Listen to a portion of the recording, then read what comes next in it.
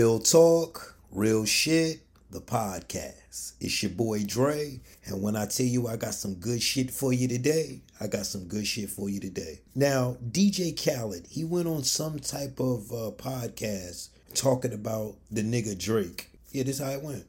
The guys that speak what people are scared to say. In the music game, I'm gonna tell you the truth, and I'm surprised nobody's saying it because I'm gonna say it.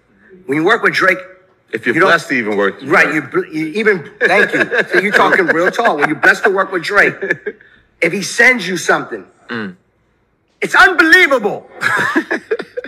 It's facts. Don't fight it. Yeah. The other day was mixing. Yo, how you like the mix? You know what I'm saying? Even if I wanted to turn the hi-hat up, even if I thought this needed, I like what Drake like. All right? Even if this one part sounds, and I thought I could change. Yeah. Drake, you like that? I love it. You understand what I'm saying? Right. So, now if I was a rapper, any singer, you get an opportunity with Drake, it's a blessing. I'm about to say it for you, Khaled. That shit corny. I don't rap. That shit corny as hell and it's repetitive. He's doing it for the ladies. That's pretty much what it is. He ain't doing nothing for the fellas. The fellas is just following because they want to follow and do what the ladies do. That's pretty much what it is. But you listen to some of his music, it's techno music, R&B, and pop music all mixed into one. And then you sit and you wonder why everybody's music sound the same.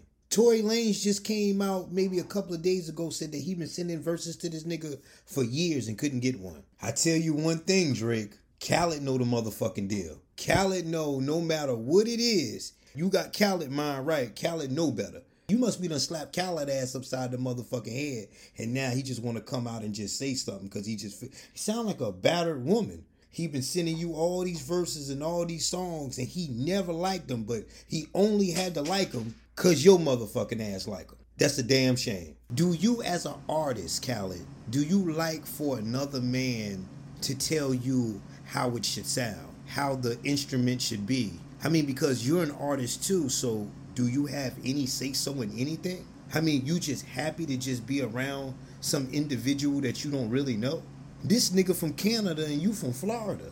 See, that's the problem with niggas. They more followers than motherfucking leaders. But I know what Khaled said is true. If Meek Mill can get embarrassed like that and turn around and do a song with a nigga, you know this nigga telling the motherfucking truth. Now, someone makes a dancing beef song on you. I mean, because they was dancing on the beef song. If I ain't mistaken, I think it's called Back to Back. Then you turn right back around after y'all beefed that long time and he embarrassed you in front of everybody. You turned around and did a damn song with him. So I almost can understand what Khaled talking about. So all y'all niggas gotta shut the fuck up when that singing nigga come around.